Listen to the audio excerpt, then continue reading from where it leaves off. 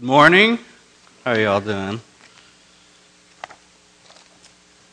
I'm Ryan Rust, and I serve as the student pastor here at FBC. And today I get to continue our series we're calling Habits of Grace. And today we're going to focus on the discipline, the habit of corporate worship or worship that we're doing right now, worship that we're doing in community with each other. And I think one of the things I enjoy most about this series is that we're gaining insight, we're gaining reasons of why we do what we do as Christians.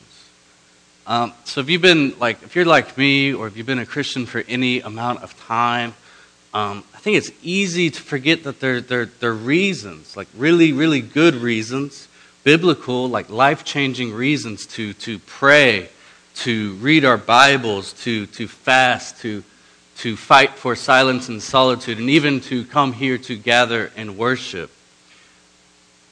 And I think when we forget these reasons, we tend to just go through the motions, and our faith kind of falters. So I'm very thankful for this series, that it's kind of reorienting our hearts and our actions and our affections on Jesus. And it's my hope that by the end of this sermon, by the end of this message, you'll be reminded of the beauty and the power found in a corporate worship service. And I pray that we will be a people passionate about coming to church on Sunday. So if you're a note taker, I don't think there's any notes, but my outline is super simple. We're just going to ask 3 questions and then look for the Bible for answers. And that's, what is worship? More specifically, what is corporate worship? And then, how do we worship properly? Or how do we worship in a way that is God glorifying? And then the last question is, why should we? Why should we gather weekly, week after week after week, and worship together? So I'm just going to pray, and then we'll jump right in. Pray with me.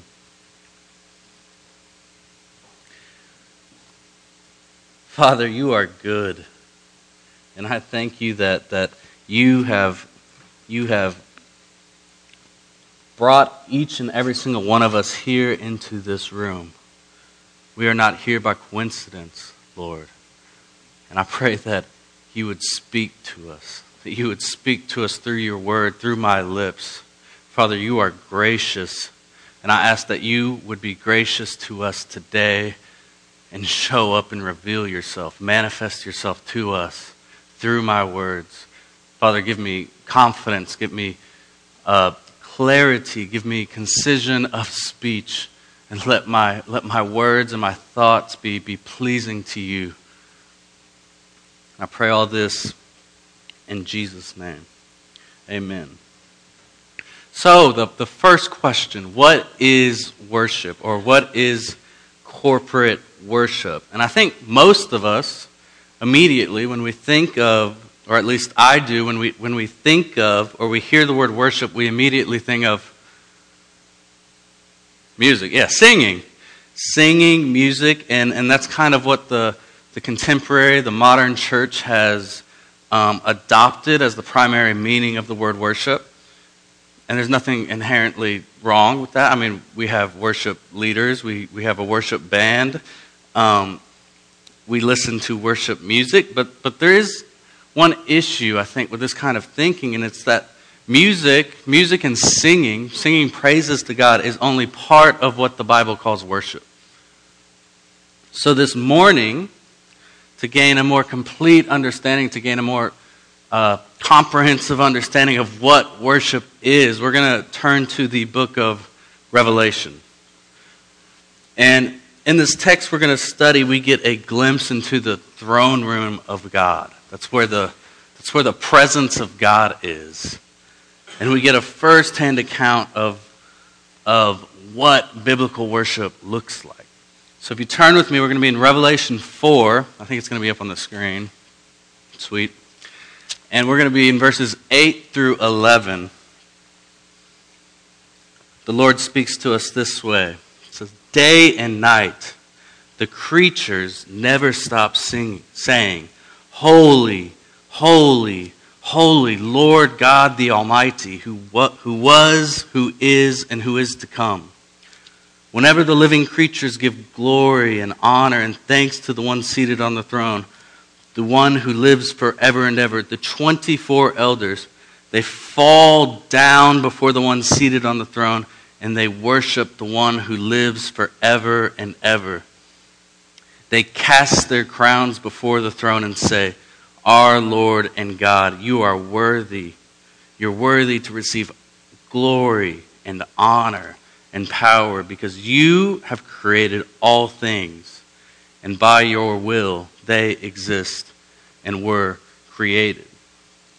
So I want us to notice, or we can observe some things about worship here. First, we see these creatures and elders, right? They ascribe, and that's a key word. They ascribe to God worth.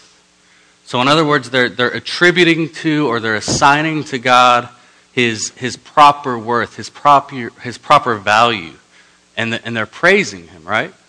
So notice how the elders, they call God worthy. In verse 11, the elders say, "You are worthy of all your glory and honor and power." Why? It says, because you, right, that's God, have created all things, and by your will they exist and were created. So they're focusing on an attribute of God, right? His all-powerful, his omnipotence, his all-powerfulness, and they're responding to it, right? So that is in essence what worship is at the most fundamental level. Donald Whitney defines worship based on this text as focusing on and responding to God. It's very simple. It's a great definition. Focusing on and responding to God. And that is exactly what's happening here in Revelation 4, right? But in Revelation, right, the creatures, the elders, they're worshiping in the presence of God, right? They're in the throne room of God. So you might say, well, yeah, obviously, like I would worship God too if I was in his presence. I would fall down on my face if I was in the presence of God. And we don't really experience anything like that here on earth. So I think that's a valid concern to have. I think a valid question is that how do we experience God revealing himself to us today as New Testament born-again Christians on earth? And I think God reveals himself primarily through his word, through the Bible.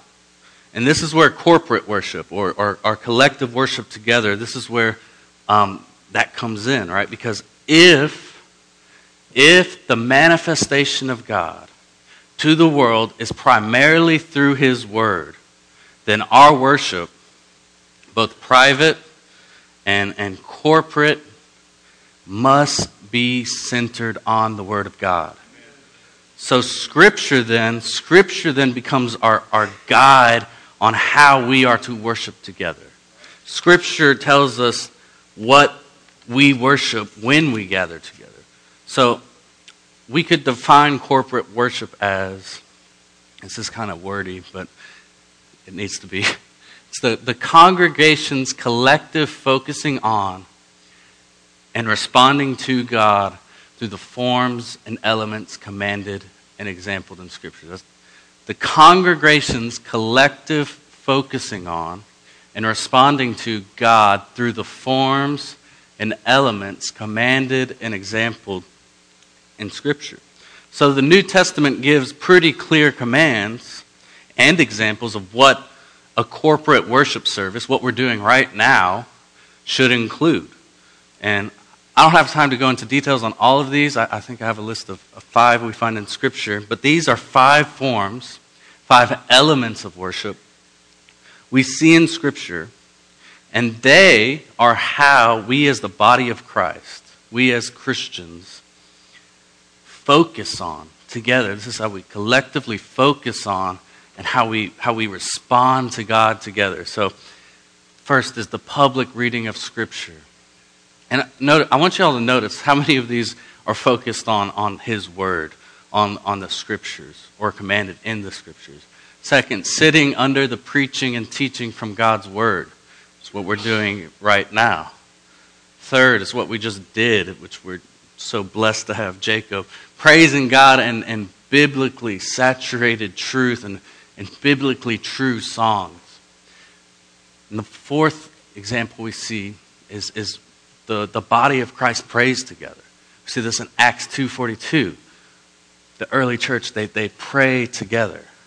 And finally, we share in these two elements commanded in Scripture, the Lord's Supper and the celebration of baptism, which are two symbols that remind us, help us reorient our hearts on the truths of the gospel, right? That we were sinners, dead in our sin, that we have been saved and redeemed, and in the case of baptism, that we've been born again into the newness of life. So this is what the New Testament considers corporate worship, or what the local church, us, is expected to do when we gather together. And all of these practices, they help us focus on who God is. They help us focus on what Christ has done for us. And then it prompts us. It prompts us to respond, not just with our actions, but also it informs our thoughts, the way we think. It informs our hearts. It informs our emotions through the truth of God's Word. So the second question then, how do we worship properly? If that is what corporate worship is, how do we do that in a way that's glorifying to our King? But before we answer this question, I think it's extremely important to answer another question, given our current culture, and that's, why should we care to worship God properly in the first place? Why should we care about worshiping God the way He wants to be worshipped? I think it's popular today, even inside the church, to believe that since God is love, which is true, that He's then tolerant of anything we do, and we have this belief that God wouldn't want to impose rules or commands on how we come together and worship as the local church. So the assumption is we are free basically to do what we please as New Testament Christians. And a lot of churches function this way.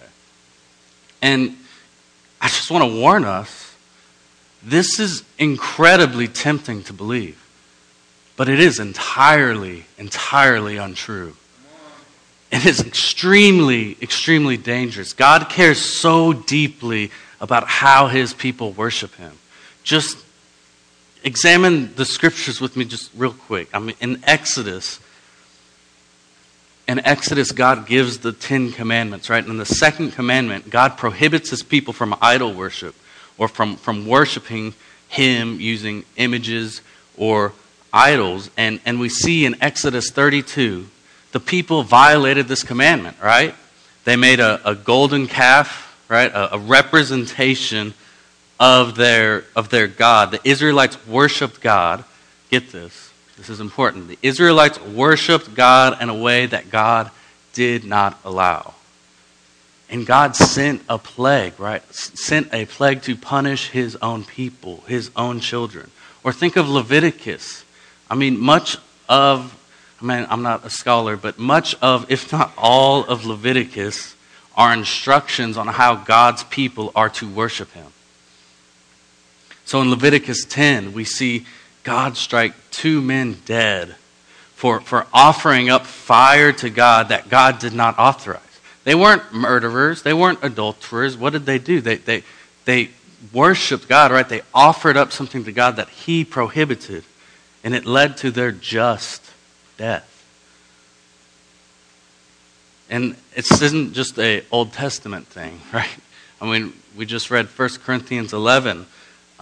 And later in that passage, Paul tells us that God had made some in the Corinthian church sick or fall asleep, which is death for the Christian, early, Why? Because they were conducting the Lord's Supper in an improper way, in a way that was not glorifying to God.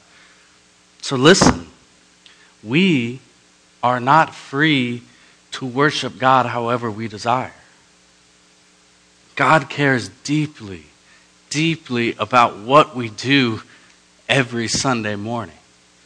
He cares deeply how we worship Him. So then we can get to the second question. How do we worship Him properly? And this leads us to perhaps the most important passage in the Bible on worship. And turn with me, it's in John chapter 4, verses 23 and 24. And to provide some context, this text is found in the middle of Jesus' encounter with the Samaritan woman. And remember, Samaritans in Jesus' day, they were hated by the Jews for their ethnicity. They weren't allowed to worship with the Jews. And so this woman, she questions Jesus. She says that the Jews say that God can only be worshipped in Jerusalem. Right? That God can only be worshipped in the temple. That's what the Jews say. The Jews say, I can't worship as a Samaritan. And Jesus responds with this profound response. Well, obviously, He's Jesus, but it not only answers her question, but it informs us today on how we can practice worship that is glorifying to God. So I'm going to read from John. And our Lord says, but an hour is coming and is now here when the true worshipers will worship the Father in spirit and in truth. Yes, the Father wants such people to worship Him. God is spirit, and those who worship Him must worship in spirit and in truth. Amen. So Jesus responds to the Samaritan woman valid question, right? Saying, true worshipers of God will worship God, in spirit and truth. And one very, very important implication of his statement is that if there are true worshipers, then there are also false worshipers. And this is an extremely sobering truth, that there is a way to appear to be worshiping God, even to yourself, when in actuality, in reality, you are not. So what does Jesus mean? God wants people who worship Him in spirit and in truth. Well, remember the context. Jesus is saying that there will no longer be need for a temple or a physical place like the Old Testament Jews needed. Because why? Because God is spirit. So true worship happens only through and by the Holy Spirit, which is God living inside of us. So it is impossible to truly worship God without the Holy Spirit. But what does it practically look like? What does it practically look like to worship in the Spirit? And this is a point of debate among believers. If you grew up in a Pentecostal charismatic background, Brother Jacob, he did. You're going to view this one way, right? If you didn't, you're going to view it another way. But what I think it must mean is that to worship God in spirit is that there is a level of authenticity, of sincerity in our worship that leads to a heart response. And that heart response that the Spirit leads us to primarily comes through an emotional and passionate reaction. It informs our emotion, it informs our passions, it informs things that are not in our brain, right? And listen, this has challenged me all week. Because I don't know if you know this about me, but I don't like to express emotion. I kind of like to be even keel. Right, Josh? Okay, Josh knows. I like to be reserved. I like to pride myself on my chillness, which is just to be... I don't like to get too high or too low. I don't want to show people, right? But deeper, I don't want to show people how I feel. It makes me uncomfortable. But I'm convinced I am convinced one of the greatest lies the enemy has deceived me with American Christians, with specifically men, so men listen to me, is that an emotional response to God is somehow a sign of weakness. Or somehow a sign of femininity. Look, if you study the scriptures, when men encounter God, when they have an actual encounter with God and who God is, the most common response of worship involves their emotions. Men weep. Men fall on the ground and put their face in the dirt before God. Men dance. Men sing. Men shout with joy. And this has to be our model for what biblical manhood is. Not whatever the culture is saying a man should be. And again, I'm preaching to myself. This is what God was speaking to me this week studying these. Jesus also says, right, that we must worship God not only in spirit, right, but also in truth. And this is a little easier for me to grasp. I think it means fundamentally that our worship of God must be rooted. It must find its foundation in the Word of God. And it also has to be rooted in Jesus, who is the truth. And it's who the Word of God reveals. So when we corporately worship God, remember that just means our singing, our praying, our preaching, everything we do in this gathering on Sunday mornings has to proclaim who God is as He is revealed in Scripture. It has to proclaim who Jesus is as He is revealed in the Bible. And again, this means very practically, we can't worship a God of our own making. That is idol worship. We can't worship the things we like about God and then shove under the rug everything that makes us uncomfortable. We can't shove under the rug everything we think people will be embarrassed by that's in the Bible. That is false worship. It is an incomplete form of worship. Our God has no desire for it. So I think we typically, most people, we fall into either one of these two camps. Like we either lean more towards a spirit-led, emotionally heavy, feelings-based type of worship, or a doctrinally true, kind of ritualistic, confesses the creeds, but is devoid of any emotions. In both of these, we got to get this, both of these are incomplete of the true worship that God is seeking from His children. So you need to identify, we all do, where your tendency lies. Are you like me? Like where you lean towards a more head-based, knowledge-based worship that emphasizes truth of God so much that you're devoid of any emotion, that you're devoid of any passion?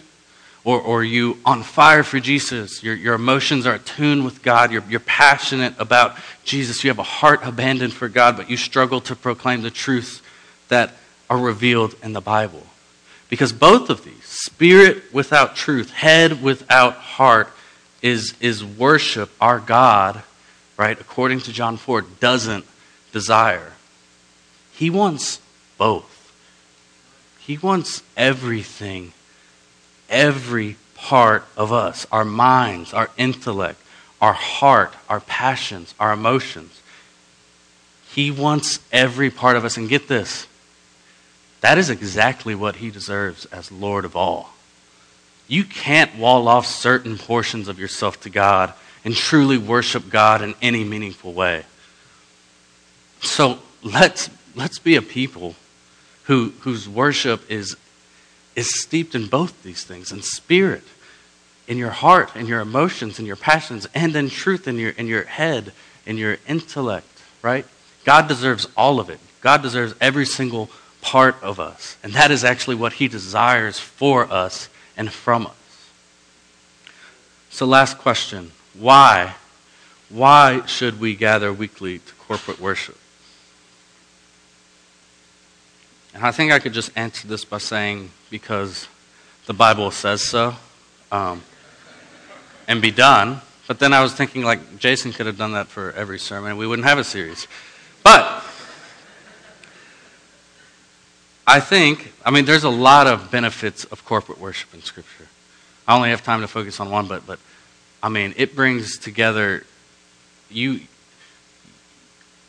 people from different backgrounds together, doing what we just did and partaking in the Lord's Supper. When that happens, God gets so much glory.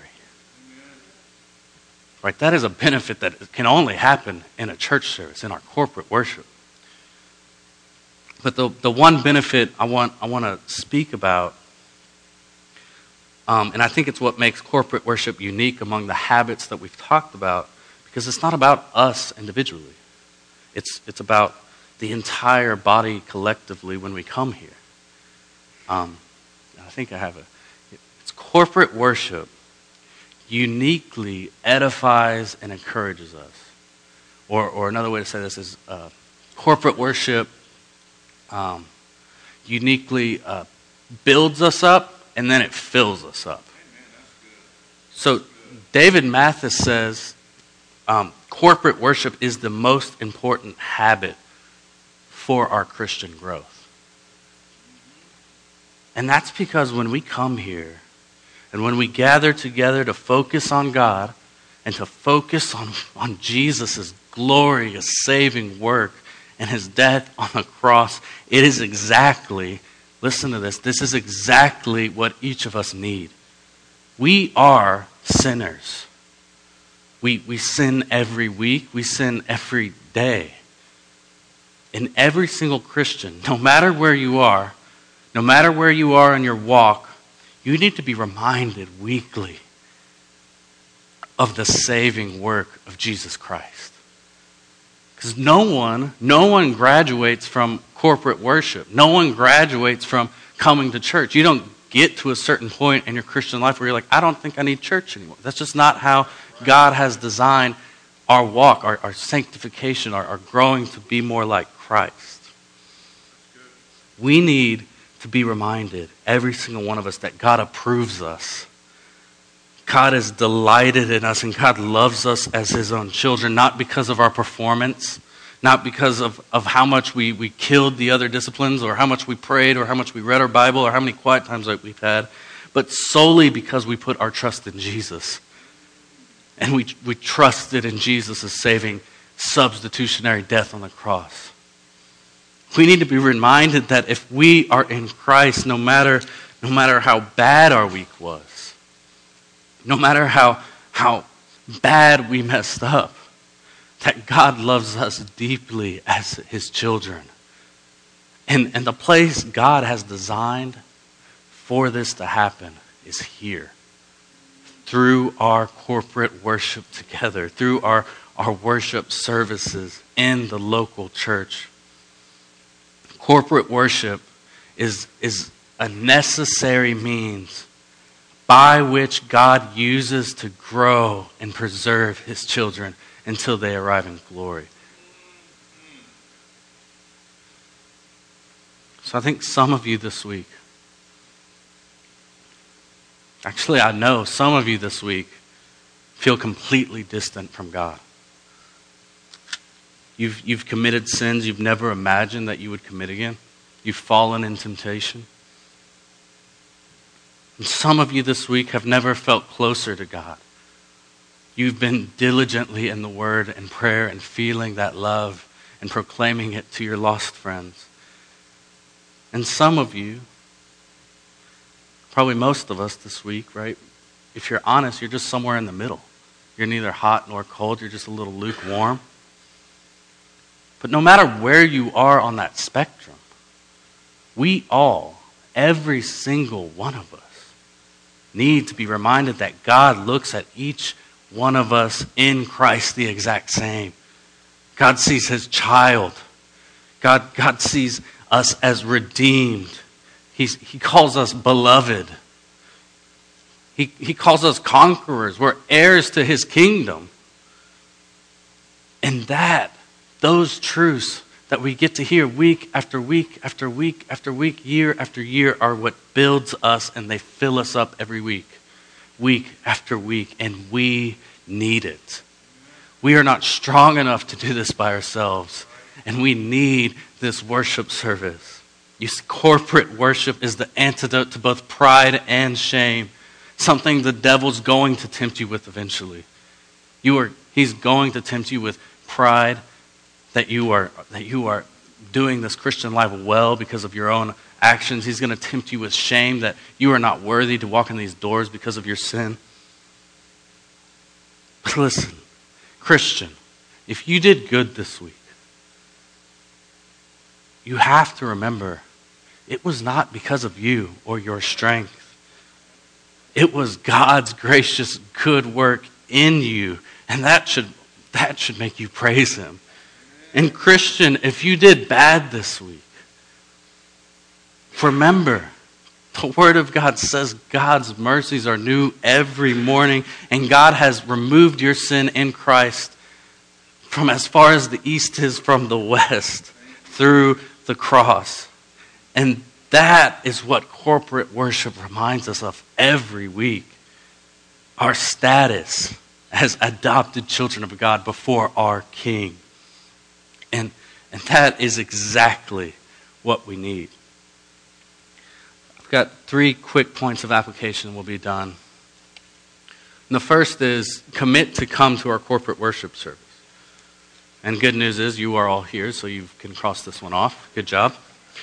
But this is why corporate worship is a discipline or a habit, because we have to commit to do it. It is not natural to get up on your day off to come sit in semi-uncomfortable pews. Right? That takes a commitment. That takes a commitment. And the first step to authentic worship is getting out of bed, getting your clothes on, getting your kids ready on time, and coming through the doors, sitting in these beautiful pews and worshiping, right? That is the first step to authentic worship. So commit to do it. Commit to do it every week.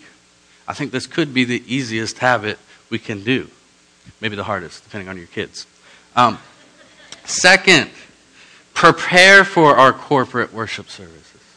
Prepare your hearts. So I think many of you might be, like, you've been faithful to come here. But you may be in a season where your spirit feels dry. Has anyone been there? Yes? Yeah. And maybe you don't move emotionally. Your passions don't move in the worship service like you want them to. You might just want it to be over. You just want to go to lunch. You just want to go watch the game.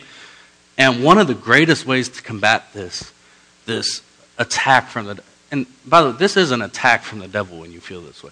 The devil does not want you to enjoy Sunday mornings. He would really hate for all of us to be joyous here on Sunday. But one of the greatest ways to attack this attack is to prepare throughout the week for the service. So make it part of your personal habits. You can pray daily for our pastor's sermon. Pray that it would bear fruit. You can pray in your quiet time, right? That the Spirit would fall afresh in our services. You can pray for the lost that come through these doors. There's nothing that excites a congregation more than revival. And all of us want to see a revival, amen? So pray for it. I mean, you can study the book of the Bible we're going through in that current season, or just, we have to be a people that commit to pray for our church and pray for our services. And finally, participate in our corporate worship services. So remember what we learned in John. It's not enough to just come here and sit in the pews, although that's a great start. We're responsible, right, to worship God with everything. With our spirit, with our hearts, with our minds, in spirit and in truth. It does nothing for you spiritually to come here and not have a response that comes from the heart. To not have a response that is spirit-led. So practically, participate in the singing. Sing loudly. Like, it is not inauthentic to sing even if your heart doesn't feel that way. Because whether you feel it or not, it's still the greatest news in the world. It is still the gospel. So you can sing loudly to inform how your heart should feel. And we're blessed, right? We get to sing great songs across generations of the songwriters and contemporary music and just participate in the singing, whether you like the song or not, right? You're proclaiming the same glorious truth, and it is good, so you should sing loudly. Participate in the praying and the invitations. Really, like Pastor Jason, he doesn't come up here and like perform for us.